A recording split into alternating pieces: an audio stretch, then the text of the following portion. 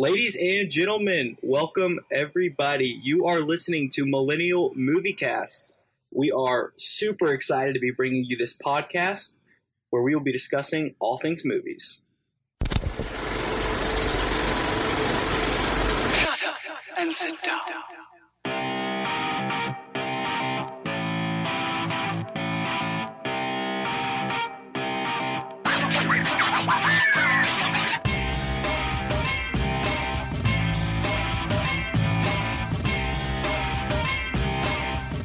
Welcome to Millennial Movie Cast. Welcome back to our listeners from our first episode. To any new listeners, welcome. We are glad to have you. We are Millennial Movie Cast, a new podcast where we talk about all things movies. This is our second episode. You're sitting here with myself, Nick Worley. I'm Bryce Keaton. And I'm Will Duncan. Happy to be here. All right, so first thing we want to do this episode is cover a couple topics we missed last week.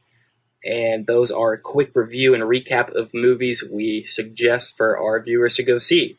Those movies are Hell or High Water, Kubo, Light Between Oceans, which Will saw this weekend, and Florence Foster Jenkins, which was weird. Actually, and I will comment on that briefly. Pretty sure the title of that is Florence LEROYYY Jenkins. I think you are wrong, sir. I saw the movie and I'm almost positive it's Florence Foster Jenkins. But it could be Leroy. It's not a rememberable movie, so yeah, Florence Foster Jenkins. So cool. Well, let's go ahead and get into it. Well, I think all three of us saw Kubo and the Two Strings when it came out. So I'll go ahead and start us off with that. I thought that Kubo and the Two Strings was a beautifully animated film. It was done by Leica Productions, who kind of specialize in stop motion animation. And I'd say that this was definitely their best work in the animation department, at least. And it's probably, I would say, up there, probably the most beautifully animated film that I've ever seen before. Really? Wow. Yeah, for sure. And, you know, that being said, I do think the story was a little rushed, but, you know, give them the benefit of the doubt. They had to cram everything into 90 minutes because, you know, in the end, it is a kid's movie. Yeah. And they're not really too concerned about the plot development with children's movies. Right. And, like, it was really rushed. Like, they wouldn't give you time to really connect with the characters. And then they'd, like, drop some plot twist on you. So it was a little crammed, a little rushed, but overall it was decent. It was really original, so props to them for that. Yeah, I thought Kubo was really good. I thought that the animation, like you said, was pretty superb. The stop motion is usually a hit and miss with me. Sometimes I like it, sometimes I don't. However, in this movie, it is definitely a hit. The what was it, Leica? Is that what you said? Leica Productions? Yeah, they did Coraline and Paranorman. Okay. And the Box Trolls. The Box Trolls was the other one. Oh, actually kind of like the Box Trolls. The other ones are okay. But Kubo was really a refreshing movie, especially with animation. The colors were beautiful. The story was a little quirky, and that's kind of my biggest knack on it. There was some scary parts that I thought maybe children would get a little frightened with the ants and the Kubo. Even for me, being 21 years old. That's ants with a U, right? Yes, not literally ants, but your mom's sisters. That would be who I'm talking about. But even as me as a 21-year-old, sorry, even as me as a 21-year-old, that was kind of creepy, and I know that for kids that'd be really terrifying for some. So that's my only knack on it, but it is a great movie. Highly recommend it. It's a fun, original tale that I think most people would enjoy. Yeah, I agree. Y'all basically touched on everything I thought about it too. Great animation. The music was really cool. The music and themes. It was about a boy with a magical guitar, and I loved the music sequences for that. Thought those were really beautiful. Definitely expect to see this in consideration for Best Picture in the animated section of the Oscars next year. Right. I think so. Anyways, yeah, that was a really good movie. Another movie me and Will saw. Yeah, I unfortunately was not able to see this movie. But... Yeah, yet still should see it, Bryce. Yeah, probably. It's Hell or High Water. Yes. Love that movie. Great movie. I would describe it as a Big Short for Southerners or Texans. That's actually pretty. I think that's a good take on it, Nate. Thanks. Yeah. No, it felt like that. It's about two bank robbers, two brothers who rob a few banks, and they kind of touch in a van. That rob some banks. It's two brothers fighting alien nuns. Sorry, keep going. You're good. Really cool movie about two brothers who rob banks, and it has really beautiful themes of family, the gray line between what is right or wrong when it comes to taking care of one's family. It was a really refreshing movie to see at the end of summer, because we talked about last episode how this summer was a huge disappointment in the box office, the movies we got to see. And this was a really nice end of summer movie that you leave the theater thoroughly enjoyed, thinking, wow, that was really enjoyable, really refreshing. And it's good to see right before we get, the swarm of Oscar contenders and the critically acclaimed movies that are coming out this fall and winter. I agree, Nick. I think that it was a really good movie. Chris Pine and Ben Foster and Jeff Bridges starred in the movie, and Chris Pine really showed me something I have not seen in his previous movies. I thought he was absolutely fantastic in this film. Yeah. And that was really refreshing. I like him in Star Trek, and let's see what he do. Into the Woods. I thought he's actually pretty cool in that with the musical. But this movie, he really had that Southern accent. He was real, gritty. The whole West Texas, it was almost like a character in itself. The location, which I always love in films, when they kind of bring the location as a character. Sounds like a movie. Yeah, and you really see just kind of how the banks have suppressed this community, and Ben Foster and Chris Pine had to retaliate to it, and it was done really well. I really liked the film. Highly recommend it. However, it is rated R, and it's rated R for a reason, so don't bring your little kids to it. Cool. Well, thank you guys for that. And I think Nick is the only one that saw Florence LEROYYY Jenkins, so... Florence Foster Jenkins. You know what, Nick? I'm going to call it what I want. So, anyway, what'd you think about it? I hated it. It was terrible. But the reason I wanted to mention it is because it is Florence Foster Jenkins starring Meryl Streep. It was actually kind of funny in a really weird way. It was about this singer, this rich singer who has like cancer or some disease.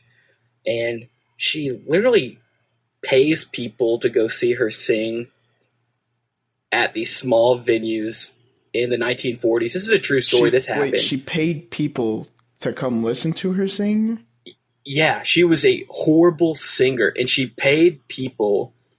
Well, she had like this assistant. That character is played by Hugh Grant. And he pays people, I guess with her money, to come to her performances and cheer her on and pretend like she's amazing. And she is, in fact, like the worst singer in the world. And it's a true story, which is really weird. The only reason I want to bring it up is because it's Meryl Streep, and she is Oscar gold. Everything she does is just great, considered great. She seems to always get nominated.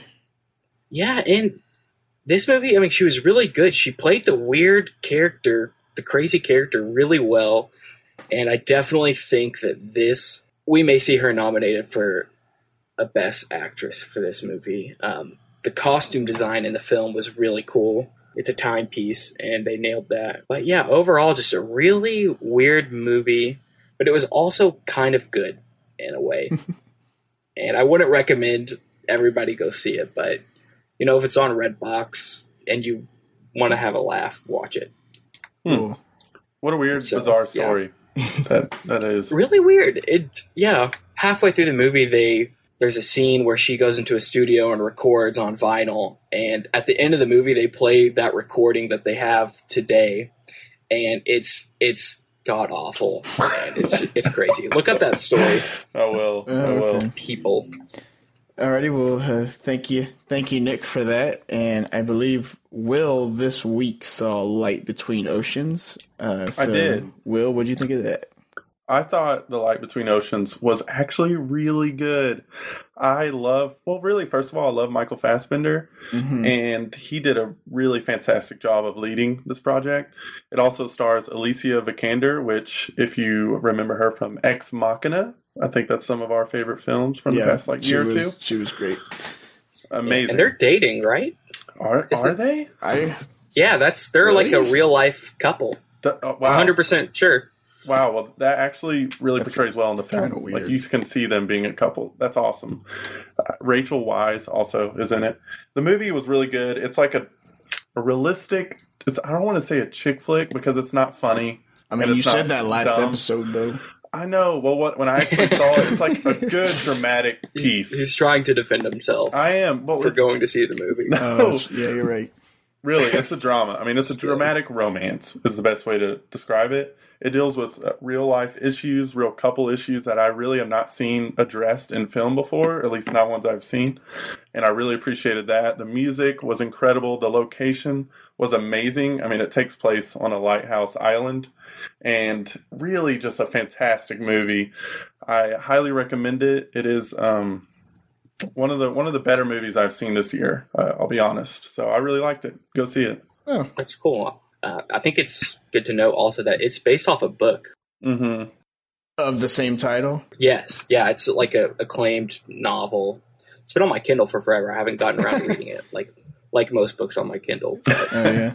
It is a little slow, I will say that, but it almost makes sense because you're just really watching this couple grow and see what they have done, how they live with their decisions. It's really good, and I'm sure the novel is pretty fantastic as well.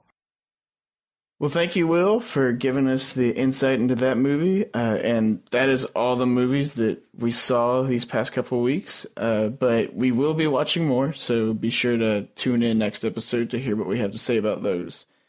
And now I'm going to turn it over to Will so that he can give us the latest and juiciest Hollywood news. The scoop. Give us that scoop, William. Hey, everybody! Welcome to Hot News with Will. Glad to see y'all again this week. Thank you for listening. So, start off hot off the press. Mel Gibson is to direct The Resurrection, a follow-up to The Passion of the Christ. If you remember, Mel Gibson did direct The Passion of the Christ, Braveheart. Now he is actually back in Hollywood with Hacksaw Ridge. It's a story about a soldier who would not take up arms and wanted to help heal people on the battlefield instead of kill them. Looks like it's going to be his first really big production in quite a few years. As you know, Mel has kind of been riddled with some various controversies over the past 10 or so years, and that has brought him out of Hollywood, but it looks like he is back. As you well know, he has been known for Signs, Mad Max, I mentioned Braveheart, Lethal Weapon, The Patriot. Mel Gibson used to be one of the most bankable stars, and now he's back with Hacksaw Ridge and is about to direct The Resurrection. Huh. I heard he was in a movie recently. I think it was called Bloodfather. I didn't actually see it, but I heard it was really good. And Hacksaw Ridge looks pretty awesome. That movie looks stellar. I think it looks good. Yeah, that's nice to see. Nice to see him around. It's interesting that he's doing a sequel to Passion of the Christ. Yeah. I know. Passion of the Christ was very, how would you say, controversial in some aspects. Controversial. But, well, Hollywood is so anti-religion, right? And it's a very religious movie, right? But it did incredible. You're right, because the box office numbers are smashing. America as a whole isn't that anti-religious, so yeah. Anyway, the world, for that matter, for sure. So next, with the headlines, we have Participant Media lands Rupert Wyatt's sci-fi film Captive State. If you know, Participant Media just did The Light Between Oceans, which I saw, Bridge of Spies, Oscar-winning Citizen4, and Spotlight. This production company has really been doing well and been hot lately. As you might not know, Rupert Wyatt directed Rise of the Planet of the Apes and The Gambler. And he recently had a quote of saying, "This is the film I've always wanted to make, and I've found the ideal partners in Participant Media, whose body of work and reputation for exceptional storytelling speaks for itself. Captive State's team and I have a very exciting year ahead." It starts production next year. What do y'all think of this Captive State and Participant Media landing this new film? What the heck is that movie going to be about? There is literally, he wrote it, so it's an original piece that he has written, and it's supposed to address some social issues, which kind of the way they made it sound is almost like a District 9 type movie, and that was really good. But in my opinion, I thought that was a good movie. That's all they know about it, but I just think this production company in general has been doing really well lately, so I'm interested in anything they do. The films that I have seen from Participant Media, they've been good films. I will say, though, they kind of tend to be a little more on the less exciting side. But if you make a sci-fi movie that's boring, then something's wrong. So that's a good point. We'll see what happens, I guess. It's cool that he said this is the movie he's wanted to make. I love stories like that. Those turn out, I'm sure those are like the best movies made. The ones that directors are really passionate about. Yeah. It'll be interesting to see. Yeah. Cool. And here's a good headline that should bring a smile to your face. Jackie Chan to receive the Lifetime Achievement Award at the Academy Awards. If you don't know Jackie Chan, you've been living under a rock for the past 50 years. He's been acting since he was in the late 1960s. He's known throughout the world, over 150 films, and he is responsible for one of the funniest movies of all time. Don't you dare say it. Rush Hour 2 with Chris Tucker. He said it. Oh, I love the movie. It is so funny, and I don't care what you say. Partly because Chris Tucker, but Jackie Chan is also amazing. I just really love that he is getting this award because I think he deserves it. I mean, that makes me really happy, too. And, sure, it's a Lifetime Achievement Award and not an actual Academy Award, but, maybe that's just another argument to have a stunt acting category at the Oscars. Ooh, I like that idea, Bryce. You've never heard that before? No. That's been people have been making that argument for a while now, and I absolutely think it should be a thing. So, awesome. Just throwing that out there. So with the recent box office, we have Don't Breathe. It has actually been number one for 2 weekends in a row. It's got an 86% fresh rating on Rotten Tomatoes and a 7.8 on IMDb. It made $35.4 million its first weekend and followed up with a $19.6 million in the second, retaining the number one spot. It is about a really kind of odd movie. The synopsis is, hoping to walk away with a massive fortune, a trio of thieves break into the house of a blind man who isn't as helpless as he seems. It's directed by, movie. Yes, it's directed by Fede Alvarez, who did Evil Dead. And it's honestly probably one of the biggest surprises of the summer. Sounds like it. I saw the trailer for that and I was really interested. It doesn't look totally original, though, because it kind of looks like a combination of Texas Chainsaw Massacre, the original one, and another movie that I cannot for the life of me think of right now. It's about a blind woman who two men break into her house, and she kind of defends her house from them. Anyway, I have no idea. It sounds really similar. That was another horror movie. Anyway, I think it's a really cool concept to have a blind antagonist, because that means it emphasizes sound a whole lot, which is a big part of horror movies. And if you can do that really clever, then you can definitely have a good horror movie on your hands. And horror movies are hot with millennials right now. It's true. That's true.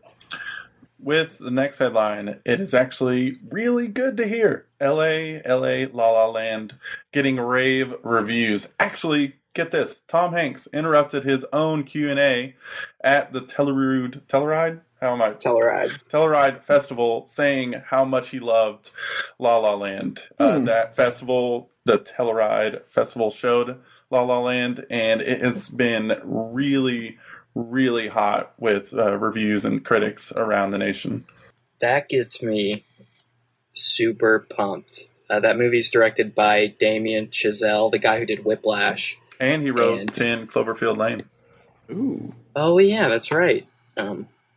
He did. He's a hot young filmmaker. And very hot. It's really cool. Yeah, people are going nuts over this. People have been saying best movie of the year by far, stunning, incredible. The music, because it's a musical, the music's supposed to be really good. And apparently people are going nuts over Emma Stone's acting performance in this. So I am so excited to see this movie. Same here. Comes out December 2nd. 2016. Yeah, I've heard that the musical part of it is great. It's original. It's pure. It's just honestly movie magic, which one article said. The biggest, I think it kind of starts off slow from some reviews, but the third act, they said, is absolutely superb. I really just can't wait for this film. It's hitting right at the spot where you'd want an Oscar contention, so very excited to hear it. It was on one of my favorite trailers last week, and it looks like it's going to be pretty good, so happy to hear that. And that is all for the news for the week. Hot News with Will. Thank you for listening, and we're going to move on. Nick. Hot news, Will. Thank you for bringing us hot news of the week. This week, our main discussion is going to be about a TV show, not a movie, but we really wanted to discuss this show called Stranger Things, a Netflix original television show. We want to dive into why we think it's good, talk about the future, what this show means for the future of movies. So, Bryce, why don't you start us off? I'm gonna back us up a little here and tell the listeners about what our plan for this discussion is going to be. So, if any of our listeners watch ESPN, then they're probably familiar with a show called Around the Horn. Basically, our discussion for Stranger Things is going to work similar to that. The three of us are going to have 3 points in total that we can distribute to the other two of us. I don't know what to call us. Hosts. Hosts. Celebrities. There you go. So each of us is going to have 3 points that we can distribute how we want to the other two. And we also each have -1 points that we can give to somebody. So, for instance, if I make a terrific argument, which I am sure to do, and Nick absolutely loves it because he's pretty smart too, I guess, he can give me 2 points because he liked it so much. But if Will is, super jealous that he's going to end up losing this round because of that, decides he wants to be, kind of a dick and give me that -1 point, then I'll only get a total of 1 point for that. So thanks for that, Will. Yeah, no problem. Yeah, all right. Anyway, so the first thing we're going to talk about for Stranger Things is what did we like about it and what did we not like about it? So does anybody want to kick us off for this, or do they want me to kick it off, or what? I didn't like a single thing about this show. It pissed me off. Really? Okay. Wow. I'm totally kidding. Dang, I was about to give you all 3 of my points, Nick. I'll start off by saying, heck of a show. This was my favorite thing, movie or TV, that came out this summer. It is a Netflix original series. One thing I really like about the show, a cool fact, is that the Duffer Brothers, the creators, were rejected 15 to 20 times by all sorts of networks for, not liking the show. And people are just going nuts over the show. It's become a very popular thing in culture. Yeah, so it's interesting that it is on Netflix. It's probably better for the show's sake that it is on Netflix, because I feel like if the Duffer Brothers had sold it to a big network, this show would have been nothing like the show we saw. It would have been edited and the plot would have changed. It would have not be near as original and not as much like the Duffer Brothers visions as the show we got. So I'm actually really glad that it was on Netflix. Yeah, and because it's such a great binge-worthy show. Right, you just want to watch it all. That's what I was going to say. Is I think it would definitely lose a lot of touch if people didn't have the ability to watch the whole thing on their own time. Because I probably would not have enjoyed it as much if I had to wait a week for each episode. Yeah, the first episode would have kind of lost me. I'm going to get into kind of what I didn't like, and I think if I saw that in the first episode and I had to wait a week, I wouldn't have watched it that next week. So definitely good it's on Netflix. Right. Anything else, Nick? Yeah, so also I really loved just the 80s feel, the 80s throwback that this show is. From the opening theme music, it's very synthesized music and just totally 80s. even the design of the title, Stranger Things, when you see it, has very 80s style font. Just think they did a really good job with their clothing, the sets, and I guess characters, what was popular to the characters, pop culture related, as like Dungeons and Dragons, the games. It did a really good job of, capturing the 80s. Also, I really loved the actors in this, the young actors. One of the reasons that networks didn't pick it up apparently was just like, oh, well, nobody really wants to watch a show about kids because they think it's going to be a kid show. But like the kids, really good actors, really fun to watch, really silly, and heck of a show, heck of a job by these young actors who I'm sure for most of them this was their first, big project. Yeah, I'm sure it was. Point to Nick. I'm giving it 1 point to Nick. Sweet. I really liked the young talent, and that wasn't in one of my pros for it, and I kind of forgot about it, but really love the kids. Point to Nick. I'll give a point to Nick for actually doing his research and figuring out how many other channels rejected it. So there's one for you too, Nick. 2 points, baby. Yeah, I did do my research. I read that article on Rolling Stone. Rolling Stone did a pretty interesting article. Wait, it was Rolling Stone? No. Am I allowed to take it back? Nope. All right. I did research regardless. I may have plagiarized my research, but I did research. Fair enough. Okay. 2 points. I'm on top. I'll kind of piggyback off of Nick talking about his nostalgia for the 80s. The thing I really appreciated about this movie was just kind of the writing in general. I thought the Duffer Brothers did an excellent job of writing this film because you can definitely see their respect for people like Steven Spielberg, Stephen King, and John Carpenter. Because for those of you that have seen Stranger Things, you'll know what I'm talking about when I say that while there is an overall plot, there's kind of 3 subplots, and I talk about this more in my review, so you can go to our website and read that if you want to, but there's kind of 3 subplots going on, and they kind of all have their own separate genre, and these genres basically follow a Steven Spielberg adventure story, a Stephen King thriller, and a John Carpenter horror movie. And I think they did an excellent job of writing these 3 subgenres in together so that they all connect at the end without kind of taking away from each other. And the writing also just for the characters, like I'm not going to go into the acting, but the characters were incredibly well written. I think Stranger Things gave us one of the best written police officers in movie and TV history. Yeah. Agreed. Yeah. And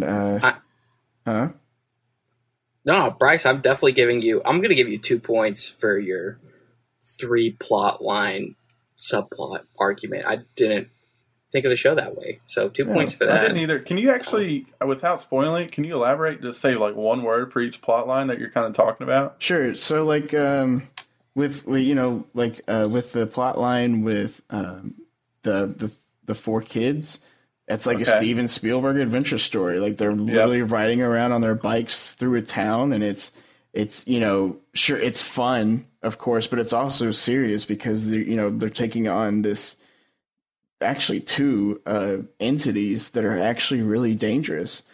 So kind of like E.T., how they're kind of taking on the government and E.T. by taking matters into their own hands and also riding around on bikes, or kind of like J.J. Abrams' homage to Steven Spielberg with Super 8. I thought it was very similar to that too. And then the Stephen King thriller. If either of you have read Firestarter, no, I haven't. No, I have not. Firestarter is actually very similar to the plotline for a certain character who, not to spoil anything, doesn't really have a name. If you know who I'm talking about. 11. 11. Okay, sure. Oh, 11. Sorry, yeah. But it's very similar. It's almost the same, actually. And then a John Carpenter horror movie with the subplot for all the high schoolers. You know, they're all out partying and stuff, and trying to find out who they are. In the meantime, there's a monster hunting them down and trying to kill them. Cool. Yeah. Point to Bryce. I'll give 1 point to Bryce. Well, thank you, Will. You're welcome. You're welcome, Bryce. So what did you not like about it, Bryce?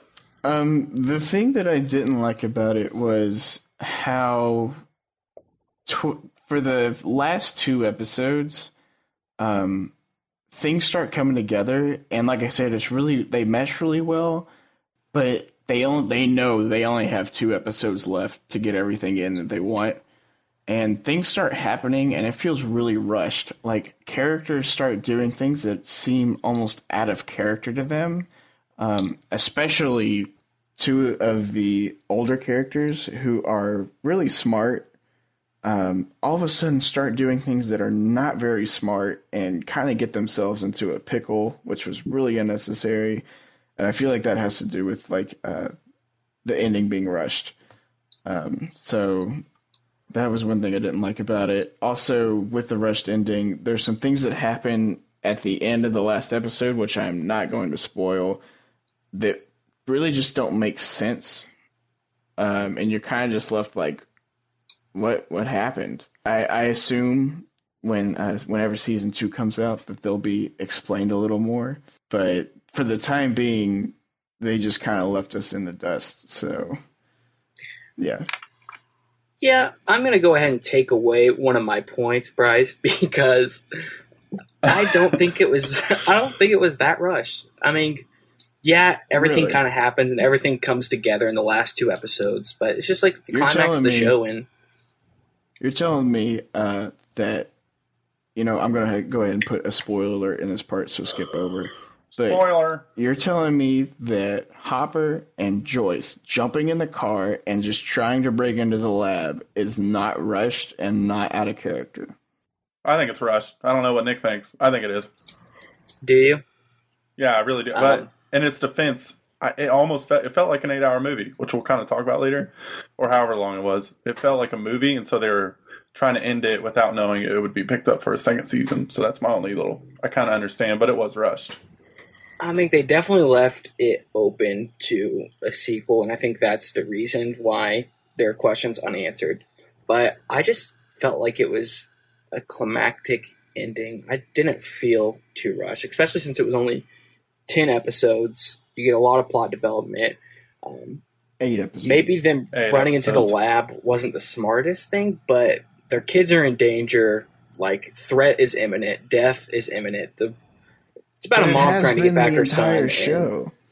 I mean, the entire show, they really don't know what's going on. It's not until the end when everybody kind of comes together, like those 3 subplots you're talking about.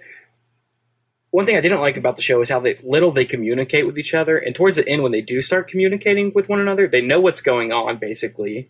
And they decide to be proactive and take control of the situation because they're in a small town and they have to stick up for themselves.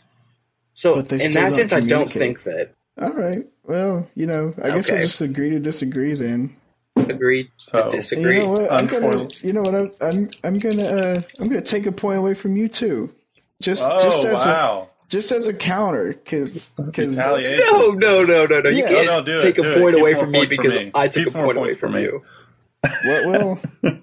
Nothing. It just keeps more. You take away that point because then hopefully I'll come in at the end and swipe y'all out. Sweep everything. Yeah, way to go. Yeah. That is an emotional point takeaway. That is for no reason you're taking away that point other than to smite me. No, because I don't agree with you.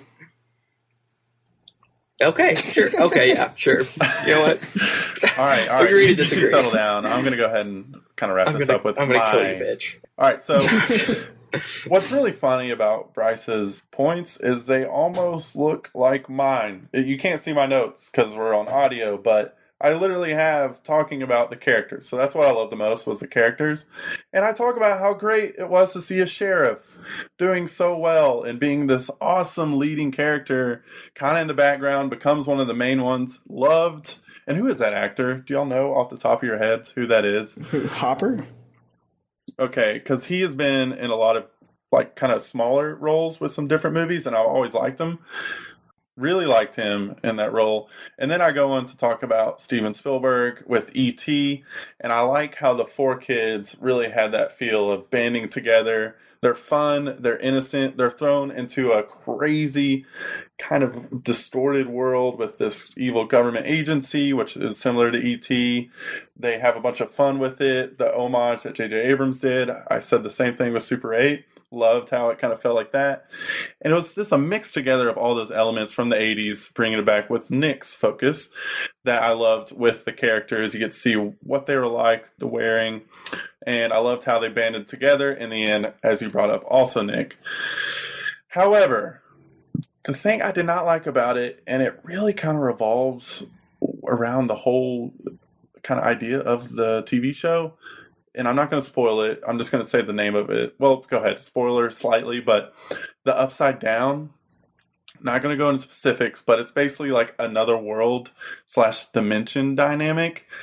I have never been a fan of the whole alternate reality type timelines with any movie I've ever watched. It felt kind of like the Insidious, The Further. It really kind of actually was super similar because it goes black and there's one person and then he kind of is in this darkness, and that's really what they did with this film. I'm not a big fan of that. I like to see what I'm going against when it comes to these movies. And it really took a long time for them to even get to what they're actually fighting with. And they don't do a good job of explaining it. Hopefully in season 2 they do it. But there's so many questions about what this upside down dimension is that they did not answer. And it's really kind of rushed, going with Bryce's point. So that's really what I didn't like. I didn't like the other world dimension dynamic. It is great though. That's the only thing I didn't like about the show. I think I gotta disagree with you about the upside down. Okay. I just think you maybe you don't have a big enough imagination. I don't know. Ooh. But Shots I'm fired. still, that being said, I'm still going to give you my remaining 2 points. Yes. Since our arguments were essentially about the same things, and True. Yeah, that is in spite of you, Nick. So. Think about, I brought in both of your arguments and made up my own and combined them to agree and disagree. Thank you, Bryce. I appreciate it. Plagiarizer of all plagiarizers. You said it. I didn't. And I'm kind of like, in my head at least, I'm kind of considering it a win for myself since we basically had the same argument. We really, honestly, we do. We have very similar, we have very similar views. Well, I'm going to go ahead and give you another point because Yes. I agree with Upside Down. It's really unexplained. I mean, it's kind of explained, but the explanation doesn't really explain the whole alternate reality. No, it doesn't at all. In the name, the Upside Down, I just have a problem with that. I don't know why, but I don't think that's... They couldn't come up with a better name. I do agree with you. That's kind of silly, but if you think... Well, wasn't the Upside Down from Dungeons & Dragons? No, is that why they called it the Upside Down? No, that's just because what 11 called it. That's how she described it. And Dungeons, you're thinking of the Veil of Shadows, bruh. Yeah, I'm not a nerd like these kids, so I did not play Dungeons & Dragons. Okay, maybe I'm a nerd, but I don't know anything about Dungeons & Dragons. You tell me you've never played Dungeons & Dragons? I haven't. No. I would, but I haven't. Yeah, I actually haven't either. Unfortunately. Okay. Poser. Son of a bitch. So, yeah, all in all, heck of a good TV show. It's really cool to see Netflix, spite network television who rejected this show and put out something super good, such as Stranger Things. Props. I'm going to give Netflix a point for buying the Duffer Brothers show. That was cool. Honorary point to them, for sure. But yeah, we mentioned earlier, Will said we're going to talk about this, the fact that it's a 10-hour movie, basically. it's a TV show, but it has a cinematic feel. At the end of the show, the kids make a joke saying they play a Dungeons and Dragons campaign, and this was really clever. They say, "Oh, is that it? Like that was a 10-hour long campaign?" And what about the girl? What about all this stuff? There's a bunch of questions, and I thought that was cute. That was. Broke the fourth wall in a way. But yeah, it was basically like a 10-hour long movie. So it's what does this mean for Netflix, for television, and for movies? I think it has a lot to do with I think audiences just want a lot more out of the stories, and if that means strictly giving them more or dragging things out, that's what people have to do now. But I will say that people really do not enjoy the traditional TV show style anymore. They want big stories that in all the episodes to interconnect. So things like CSI and sitcoms where the episodes kind of just each individual episode is its own individual story. People don't want that anymore. They want things like Breaking Bad or, The Walking Dead, even though I don't like that. And I don't either. Yeah. Props to, I guess I'll have to mention that the people that kind of started this all is HBO, especially with The Sopranos and how big of a hit that was, which I still haven't watched. But yeah, people that's what they want now. They want the big, long story arcs and not the short little quick stories that you can sit down and finish in 20 minutes. Yeah, Bryce, I agree. I think that with that, people don't want that long story arc. However, there is a point where you have to have good quality. And it's like kind of HBO. They say it's not TV, it's HBO. Mm-hmm. That's with Netflix as well. And they really put out the greatest quality. House of Cards, Orange is the New Black. They have this new Marvel kind of TV universe with Daredevil coming out with Jessica Jones, which I'm actually very excited for. And if they didn't have that great quality of TV shows, nobody would want to watch this longer story arc. I do think it's kind of dominating. And it's not going to affect movies, I don't think, because they still have the appeal of going to the movies, big blockbusters. They have a lot more and budget and time to prepare. However, it is definitely changing how you watch TV on a regular basis. Well, and I think it's for the better. Actually, I kind of disagree with you because if you look at the past couple of years and you look at the movies that have made the most money, they're all continuations of a bigger story arc. And probably the worst contenders, the worst culprits of this, whatever you want to call them, is the Marvel Cinematic Universe.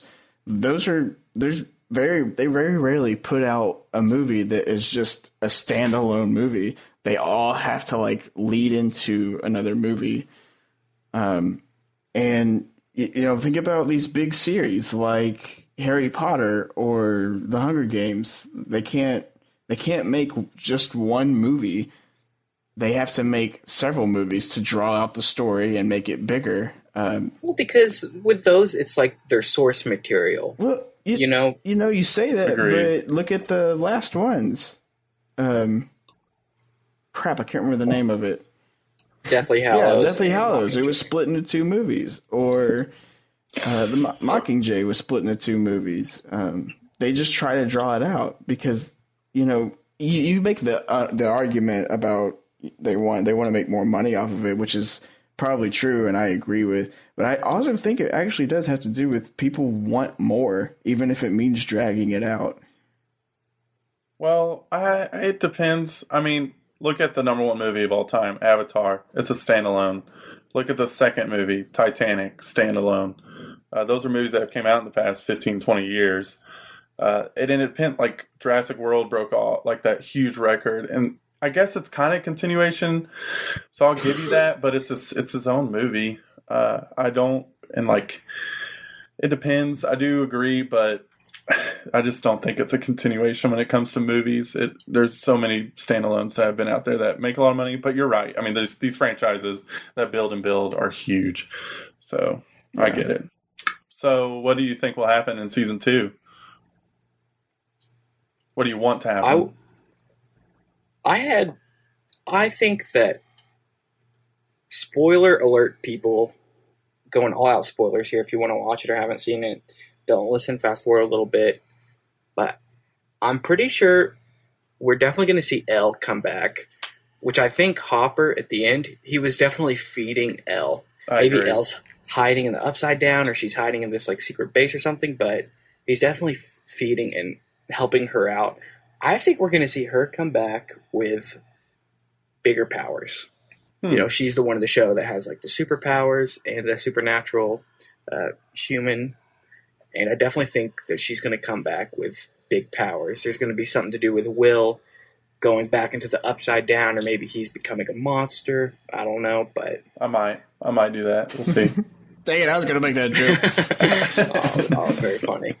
Thanks. So yeah, what do y'all think is going to happen in the next season? Yeah, I think you're right, Nick. I think Elle's definitely still around, and of course, definitely has something to do with Hopper, or he wouldn't have put an Eggo in the box.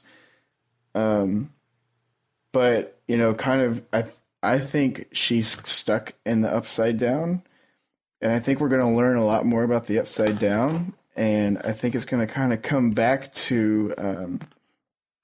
I kind of noticed, I'm going to back up a little bit. I kind of noticed that throughout the show, every piece of informational dialogue absolutely matters. So in the episode where they have the funeral for Will, the boys go to their science teacher and start asking him questions about, you know, like the Veil of Shadows and wormholes and stuff. And he tells them, at one point he tells them about the alternate reality theory, and that, like, there's other realities where none of this terrible stuff happens. And, you know, there's a flip side to that. There's a reality where all the terrible stuff does happen, that can happen. And, you know, you think about how everything in this show kind of was a homage to the 80s, then what's the big thing that's going on is the Cold War. So I think we're going to learn that the Upside Down is actually a universe where the Cold War went full out nuclear war and wiped everything out. And I know that doesn't really explain how the Demogorgon got there or why he lives there, but I think that's what we're going to learn about the Upside Down. And Elle's definitely coming back. And I also think, along with Nick, that Will is not in the clear yet. Again, since everything in this show is an homage to the 80s, I would not be surprised if we see some kind of transformation. Yeah, transformation or rebirth of the Demogorgon, kind of similar to what you would see from Aliens. I forgot that this was kind of about the Cold War, and that, you know, the experiments going on in the show are to beat the Russians or whatever. So I really like that theory. I didn't think about that, but I definitely can see the Upside Down being a fallout, a nuclear wasteland type place. It's interesting. Yeah, I agree. I think I didn't really ever think about it being that type of place. But what do I want to happen? I want a further redemption story of Steve Harrington, because he is so amazing. He comes in with that bat and does a few twirls and beats the crowd. Steve Harrington is a douche. Steve Harrington is a douche, Will. He had definitely some bad points, but he comes in and beats the crap out of the Demogorgon or whatever. And I really just want to see him become a huge character and kind of lead the way. I like Steve a lot. And honestly though, it has got a lot of pressure. I don't know if this show can keep up what it did in the first season. It's such a different kind of quirky show. It could go downhill really, really fast. That's just. I don't think. I hope it doesn't happen, but if I had to predict it, I think it will go downhill pretty quick. That's something I kind of talked about in my review for it. Was that Netflix kind of has a hard time prolonging their shows. Yeah. So that is a fear I have too. But because of how much I enjoyed it, I hope they can kind of dispel that illness that they seem to have. But yeah. And the show Mr. Robot it's on USA Network. The first season was last year, and the way that they ended the show, you kind of think, okay, well, season 2's where the heck can they go? And season 2's almost over, and man, like it may even be better than season 1. I agree. Definitely lived up to the hype. So I wouldn't be surprised if the Duffer Brothers, they seem like pretty good writers, they definitely good directors. They definitely seem like they do a good job. Yeah, so I think it will take a cool turn, and I'm all aboard the hype train. Awesome. Good discussion, guys. Oh, and who ended up winning the competition? I think okay, so I have 2 points, Bryce 3 points, and Will, you have Bryce's other 2 points. I'll give you a point, Will. I don't know. Y'all tell me who won. Me and Bryce tied. Yeah, sure. We got a tie for our first share the trophy. competition. Wait, Nick, did you give all 3 of your points away? I didn't. Wait, you'd have to. Okay, tiebreaker right here. Yes, tiebreaker right here. I'm going to give Bryce my 3rd point. Bryce beats Will by 1 point. Okay. All right.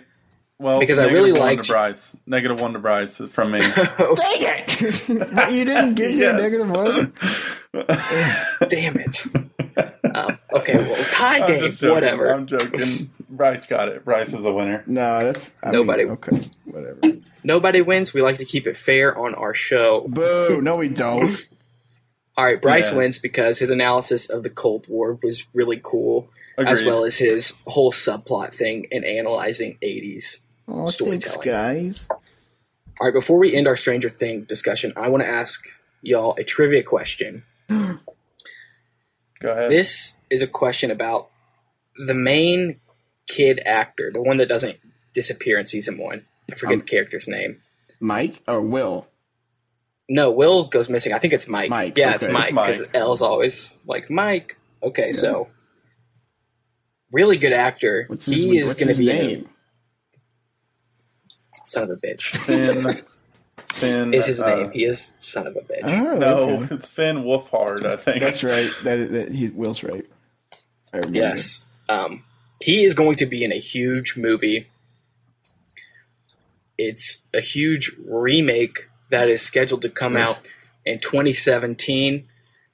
This is something that may or may not have ties into Stephen King, and it's definitely going to be set in the 80s. I know. No, you don't. Trivia question. No, you don't. What remake is he going to be the star of? Ding. Am I in? No, Am I the first one to Ding. Will. I got to guess first, since I have no... Damn it. It. Is he right? Bryce, what do you think? I mean, that's what I think now. I was just going to guess something completely random, because I have no idea. Y'all are both wrong. It is It. Yeah, that's what I'm just kidding. Did you look it up, Will? No. Nice. I mean, you said Stephen King, and I've been looking on those. I shouldn't have said Stephen King. Those clown images have been coming out recently. That clown image is really scary, so it was fresh in my mind. Is it going to be a Birdie? Remember the Birdie? Isn't that the guy's main character? Never mind. Pennywise, yeah. No, that's the clown. Georgie. The kid's name is Georgie. Oh, okay. Yeah, that's what I was thinking about. His brother who dies, but that movie will be scary AF, and I'm excited to see that kid in it. He was a pretty good actor in Stranger Things. Yeah, he was. I agree. Well, I think we are about to wrap it up. Just a little reminder, solely starring Tom Hanks, is going to come out September 9th. This is a movie that I think we're all going to see this weekend. We're really excited for it, and we will review it on our next episode. Just a little reminder as well, follow us on Twitter, MLNL Movie Cast. That is MLNL Movie Cast. Also, go to our website, millennialmoviecast.com to get all of Bryce's reviews and fun little tidbits that we like to put on there. Also, hot news by me. Yeah, our show is, we had to put our first episode on SoundCloud. We'll probably put this episode we're recording right now on SoundCloud as well, but be looking out for our shows on iTunes. Hopefully by the end of this week, next week, they will be hosted on iTunes, so that will be really easy for you to listen to in your car while you're studying. Just download the podcast app. So yeah, awesome. It's been another good episode. Always. Number 2. Thank you for listening. Thank you for downloading. Please tell your friends, your family that if they want to hear anything on movies, just go to Millennial Movie Cast. And thank you to Ben Sound for our theme music again. Thank you to bensound.com. Check him out. He is the modern Mozart. He is the millennials Mozart. He's the millennial Mozart. Yeah, thanks to Ben Sound. Thank you. And y'all have just a great rest of your day. Thanks for listening.